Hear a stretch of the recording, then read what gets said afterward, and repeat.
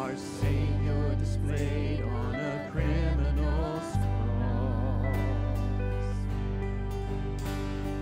Darkness rejoiced as though heaven had lost.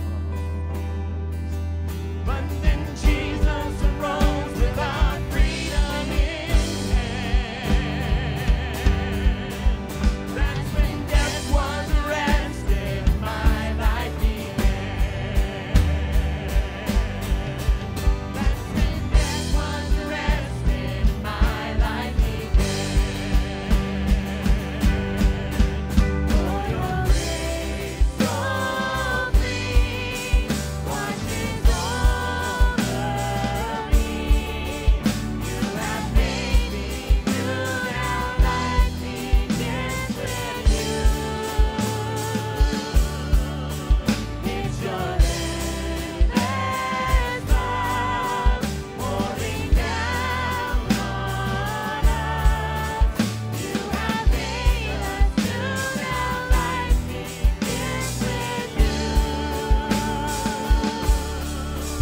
Oh, we're free, free, forever we're free. Come join the song of all the redeemed. Yes, we're free, free, forever, amen. When death was arrested and my life began. Oh, we're free, free, forever we're free. Come join the song of all the redeemed. Yes, we're free, free, forever, amen. When death was arrested and my life began. When death was arrested and my life began. When death was arrested and my life began.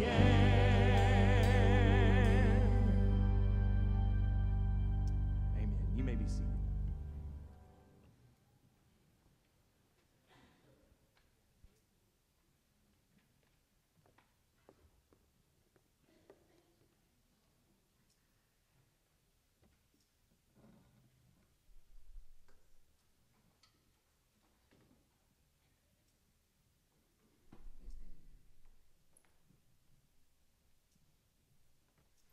Good morning, church. So, I'm just honored to be here in front of y'all today, and just want to take this moment to say thank you from the bottom of my heart for my family. This church has just meant so much to me over the years, and the work that we're doing here through God, and that y'all have displayed to me in y'all's relationships, and the way that God's worked in y'all's lives has truly impacted me and my family. So I just want to say thank you so much for that. So I grew up in Dallas, Texas. I got to Beaumont as fast as I could, but I had a wonderful family growing up. My mom and dad, they're here today, and they're just unbelievable, godly people. My dad's a deacon at First Baptist Dallas, and my mom was always instructing us through Christ and with discipline. But I was raised at First Baptist Dallas. I accepted Christ at a very young age of 6 years old. Back in the day, your Sunday school teachers would come to your house. So whenever I decided that I was going to accept Jesus Christ into my heart for dying on the cross for our sins, my Sunday school teacher showed up at the house, which was a little weird, and I was like, man, this is interesting. My parents had called them, and it was a great experience to have them there and get to accept Christ with them in my home. The interesting thing at First Baptist Dallas was you didn't just automatically get baptized. You went through, I don't know how long it was, a 6-week process or whatever that looked like, basically affirming and really understanding the decision that you had made. And so I went through that process. I got baptized at First Baptist Dallas, and I grew up in a wonderful, loving Christian home that my parents had created, and they did an amazing job. What can I say? However, there's always the but. When I was in 7th or 8th grade, I began to have doubts about my Christianity and about what what it meant to be a Christian, and really, was creation real? Was all of this that I had been taught my whole life, was this really real? So I started doubting, my relationship in Christ and God, and really the whole shooting match. I mean, I was so lost, and it was all in my own mind, and it was Satan, just trying to break me down, right? So as a parent now, I have a beautiful wife that supports our wonderful family and 3 children and 1 on the way. As a parent now, though, I just have so much respect for my mom and dad during that period because remember I said instruction through Christ, right? So my mom was always kind of the heavy, right? So I was a little bit worried, concerned whenever I went to them and I told them I was having doubts and concerns and things like that. And as a parent, I have no idea how she handled this with such grace and class, but she wrapped me up in her arms, and I was thinking she was just going to hit me upside the head with the Bible and say, learn this, but she didn't. She wrapped me up, and she said, well, hey, if you have questions, we need to get you answers, and I can't give you those answers. So she and my dad, they walked me through various apologetics classes, defending your faith, things like that I had even no idea what that was at the time. But they knew through Christ and through their relationship with God, they were able to get me back on track at that young age. And I just so commend my mom and dad for doing that, because that would be so hard as a parent to see your kid go in a different direction and then them being able, only through God, to be able to get me back on track. So anyway, I went to A&M. I had a great time there, too much fun. I got away from God. I really, honestly, truly did. I was in the Corps of Cadets, and I was dating a non-believer, and I went down some really dark paths. I quit going to church altogether. I had some really dark demons and bad influences at that time in my life, and I kind of lost my compass and direction. It wasn't until really just kind of getting that relationship out of my life that I was able to really focus back on Christ. And my dad and mom have always been there for me whenever I've had questions and things like that. But it's only by the grace of God that I was able to come out of that and not be so derailed that I wouldn't have a purpose anymore. And I met my beautiful wife, Whitney, and she really, she's such a strong believer, and she really helped get me back where I needed to be as far as a Christian man goes. And if it wasn't for her and our relationship and her getting me back towards Christ, then I wouldn't be able to stand here today, and I wouldn't have the family that I have today. And I just so appreciate God working through the relationships we have. So I'm like Michael, I've rambled on too long. I just want you all to know as a church body that I'm absolutely committed to doing everything I can to move the ball forward with this church and build more relationships with each and every one of y'all. The relationships that I've gotten to experience in my life is the only way I can explain how Christ moves through relationships. And I know that doesn't really make sense, but I feel a deep connection with just developing those relationships and continuing to do work here at this church. And I just so appreciate the opportunity to be ordained, and I'm here to work for y'all as a servant leader. So thank y'all so much.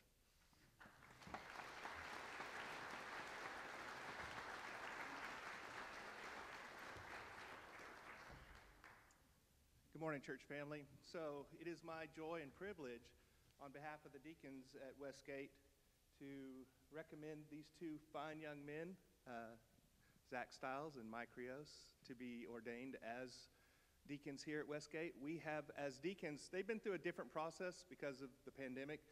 Both Mike and Zach got to come up through the Yoke Fellow program, where they came alongside for a couple years. The pandemic delayed that process a lot.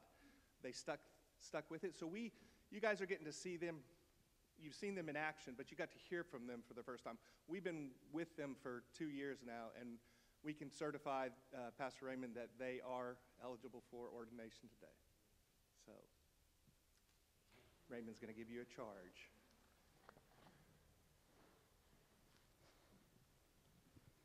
Thank you, David. Before I give the charge, I need to clarify a couple of things. First of all, you are not all invited to our house for dinner tonight. And I know most of you wouldn't come, but I knew Tracy would be planning on coming, so I want to make sure that she understood that. And then also, we are trying to get volunteers to help out with this coming Saturday for the opening day, and I do hope that you, for opening day baseball, hopefully you can volunteer. Lynn Brown out at the connection desk, anybody can help you there. And then, so significant today, we have the privilege of honoring Jeff and Renee on their 27th anniversary at Westgate. That is a long, long time.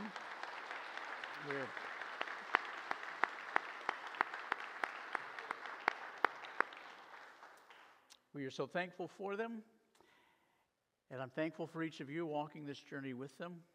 It's a very difficult season of life.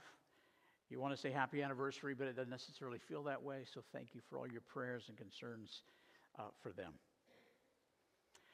Well, as we come together today for ordination, maybe not what you plan to experience as you come to worship this morning, but I think for all of us, this is an opportunity for us to be recommitted, reaffirmed in our belief and our faith in Jesus Christ. Ordination is an affirmation of someone's calling on their life. And for Michael and for Zach, you guys did a great job, and it's important for you guys to remember today that someone took note of you. And they said, you know, I think possibly those guys could be deacons. And so they asked you if you'd be willing to serve. And you said yes. And then there was a process of prayer and reflection, contemplation. Then through careful evaluation, training, coaching with deacons, your calling became more affirmed. And ultimately was affirmed by this church as they voted for you guys to become deacons. And today we affirm that calling, and we take time to pause and to reiterate what that calling means in the context of this church called Westgate. We turn to a passage of Scripture that's found in Acts chapter 6, verses 1 through 7, if you would like to look at that. We're going to read that, and it reminds us that as deacons, you are set apart and apart. When you look at those words on the screen, do you ever have difficulty in a text getting it right? What is a part and what is a part? Anybody have struggles with that?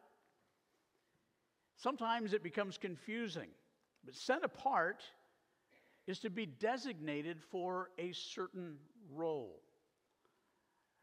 Helps us to understand when we look at the deacon body. The deacon body is set apart. They are designated for a certain role. A part is a portion of the whole. So the deacons are set apart, yet they are a part of this collective church body. And they've been given a very certain assignment. Let's read it together in Acts chapter 6, beginning in verse 1, in which we read about the first deacons in Scripture in the early church and why we have deacons. It says, beginning in verse 1 of Acts 6, that the believers rapidly multiplied. There were rumblings of discontent. So you had rapid growth and then you had discontentment. The Greek-speaking believers complained about the Hebrew-speaking believers, different people having different opinions, saying that their widows were being discriminated against in the daily distribution of food. So there's a problem. It appears to be discrimination or the perception of discrimination. Either one is real. So the 12 called a meeting of all the believers.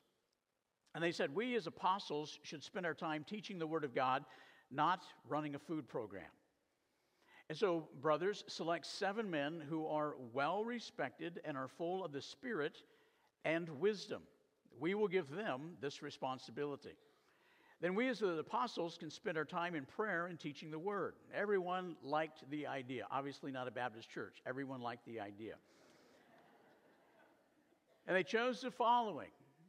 Stephen, parentheses says, was a man full of faith and the Holy Spirit, and you see that in the following chapters demonstrated as he becomes the first martyr.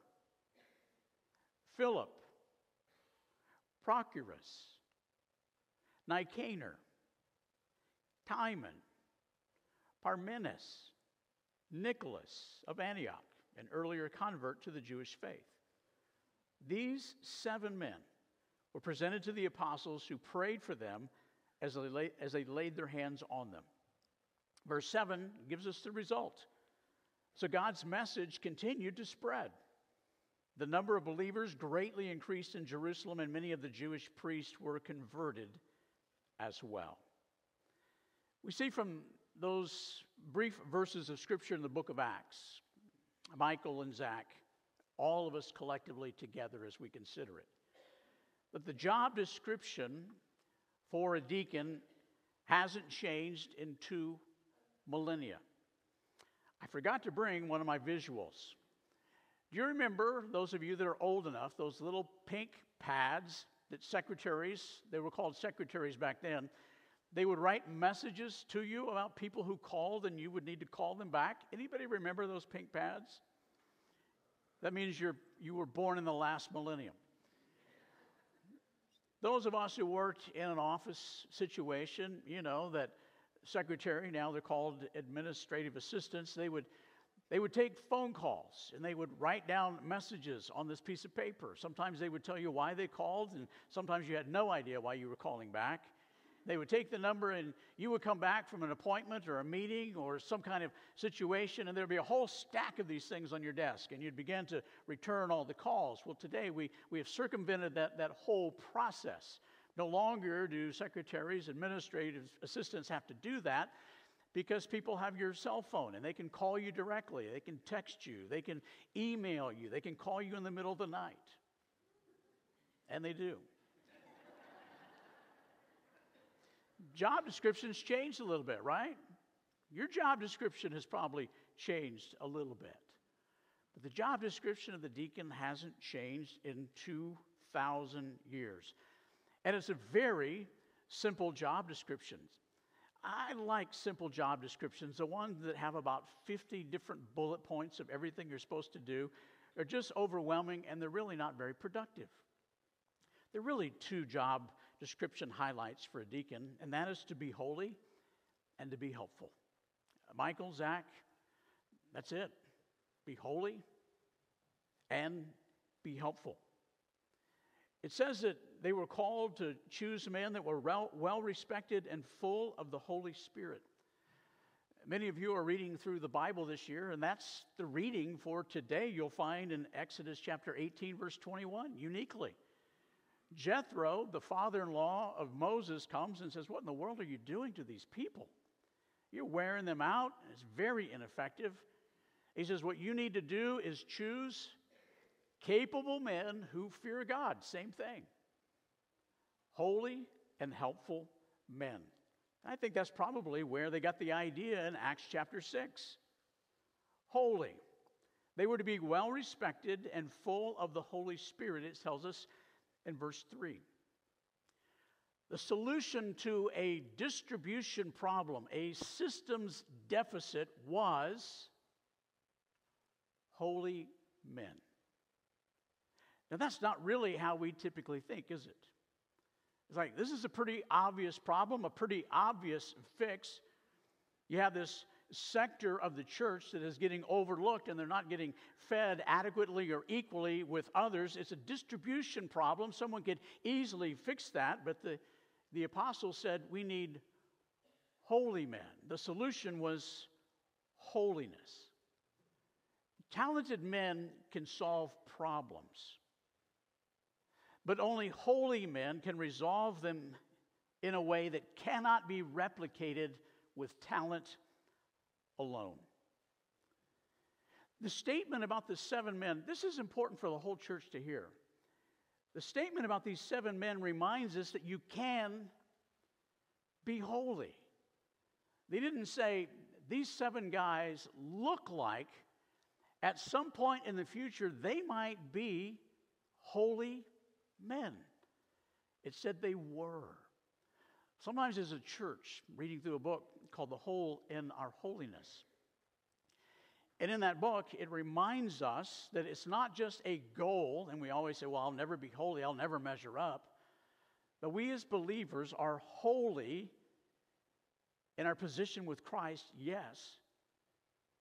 But as we allow Him to sanctify us, grow us, mature us in our faith to be more like Christ, we look more and more holy along the way. So don't just write it off and say, I'll never measure up. God has called us to be holy, and we'll be talking about that in the weeks to come. And holiness results from being filled and controlled by the Holy Spirit. We're told of that in Ephesians chapter 5, verse 18. How are you guys going to be holy? We are saying that you are holy positionally through Christ, and you are demonstrating that in your walk with the Lord. But you grow in your holiness by allowing the Spirit of God to fill you and control you on a daily basis, is what Paul was talking about. And that leads to wisdom and respect. What does Westgate need most from you guys? Well, if we were to take a poll here, people would say, well, I think we probably need this or that, or what about this? Guys, I want to tell you right now, what we need most from you is holiness. We need for you to walk as closely to God as possible. And in doing that, you will provide servant leadership that is shaped by the filling and controlling of the Spirit. Servant leadership, 2 words. It's been overused in business parlance, but it's a good reminder that, first of all, you are a servant. To serve out of the overflow of your relationship with Christ, because it's the only way that we can serve, and to offer leadership. So many decisions and questions and counsel and direction go through the deacons to be synthesized, to determine what is the direction of the church, what do we need to be doing. In some churches, it almost functions like elders. But you're not just in leadership, you're in servantship. And they go together to be holy. The second is to be helpful. It says in verse 3, we will give them this responsibility. There was a problem in the church, and there are problems today. The problem then was food distribution, and in some ways we face something that's not that different today. In churches, people do get overlooked. They end up being spiritually malnourished. And so deacons are given the job of resolving the problem. Problems must be solved. We don't want to be a church in which we have problems and they just continue. And the same problem that you had 20 years ago is the same problem you have today. It requires action. It requires actions that are helpful. And not every action is helpful in the church. As deacons, we encourage people to talk to deacons about problems. And guys, I want to tell you, most of the problems you can solve right there.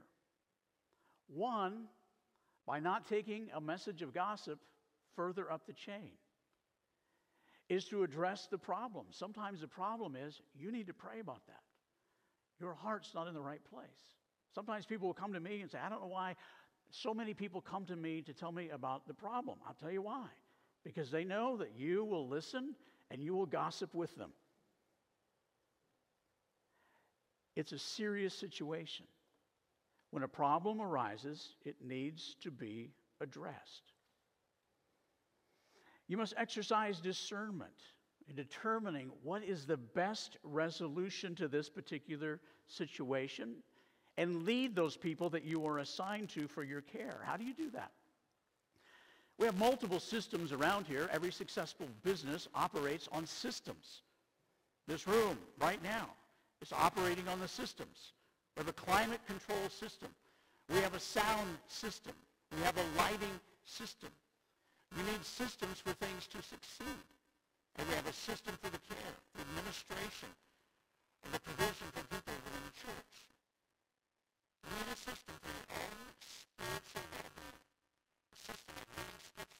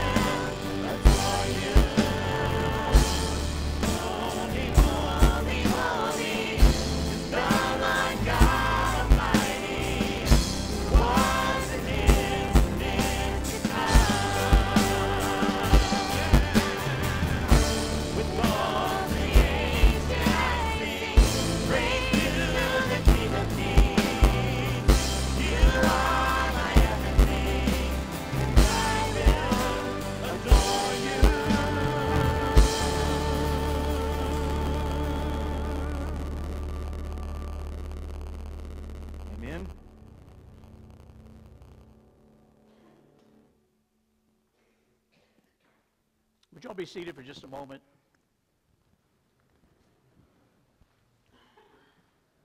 And Zach and Mike, if you'd come down here, we'd like to temporarily present you. It's not temporary, the calling's not temporary, but we got to get our signatures on it. So these are your certificates of ordination.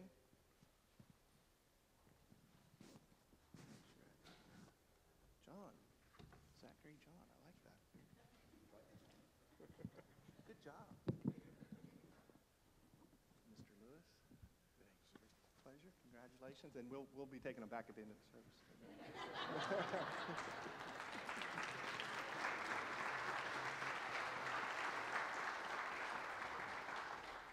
We're proud of you guys, and I hope that you will take a moment to stand with your families out in the atrium. You guys can just go ahead and make your way in that direction so that people can affirm you in your calling. Jan, it's great to have your mom here for the wedding shower, which is rapidly approaching. You excited about that? You like Joe? She didn't respond.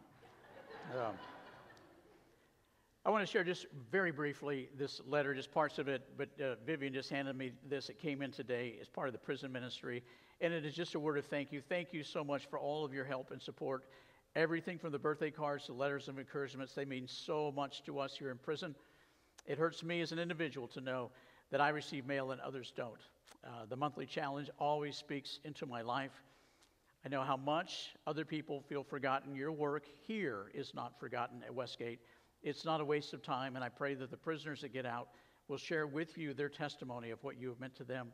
The Lord is doing mighty things behind these walls, just like He is in your midst. Goes on to affirm Barry Murkison and Anita and their family in ministering to them, and closes out with Matthew chapter 25, 34 through 40, of just inasmuch as you've done it for the least of these, you've done it for me. This letter will be out there on the table with Vivian, in which you can read it its entirety, but I hope that will be an encouragement to each one of you. In this ministry, there is another inmate that has been, we have the opportunity to write to, and you can get information there and be a part of this great ministry, but Vivian can help you with that out there.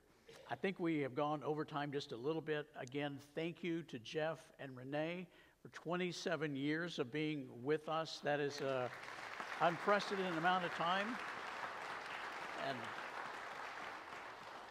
we are grateful for them. And I think just where we are emotionally, that maybe today is not the best day to come down and give them a hug. Might be. But maybe you just need to send them a letter to remind them that you're praying for them. As time moves away from the loss of little Lottie, they want to be reminded that you still remember her and that you're praying for them. Grief is a process, as we've said so many times. Grief is a process that spans a course of 18 to 24 months of just feeling like once again you'll be normal. And so I think this is the time for us as a church to express our gratitude for them being here by ministering to them. Jeff and Renee have ministered to us so many times through these 27 years. Would you covenant with me to minister well to them during this time? Love you all. Thanks for listening. You're dismissed. And deacons, if you, or any ordained men, I need you to come down here to the front. David, if you'll grab the certificates, if you'll sign the 2 ordination papers. Thank you. God bless.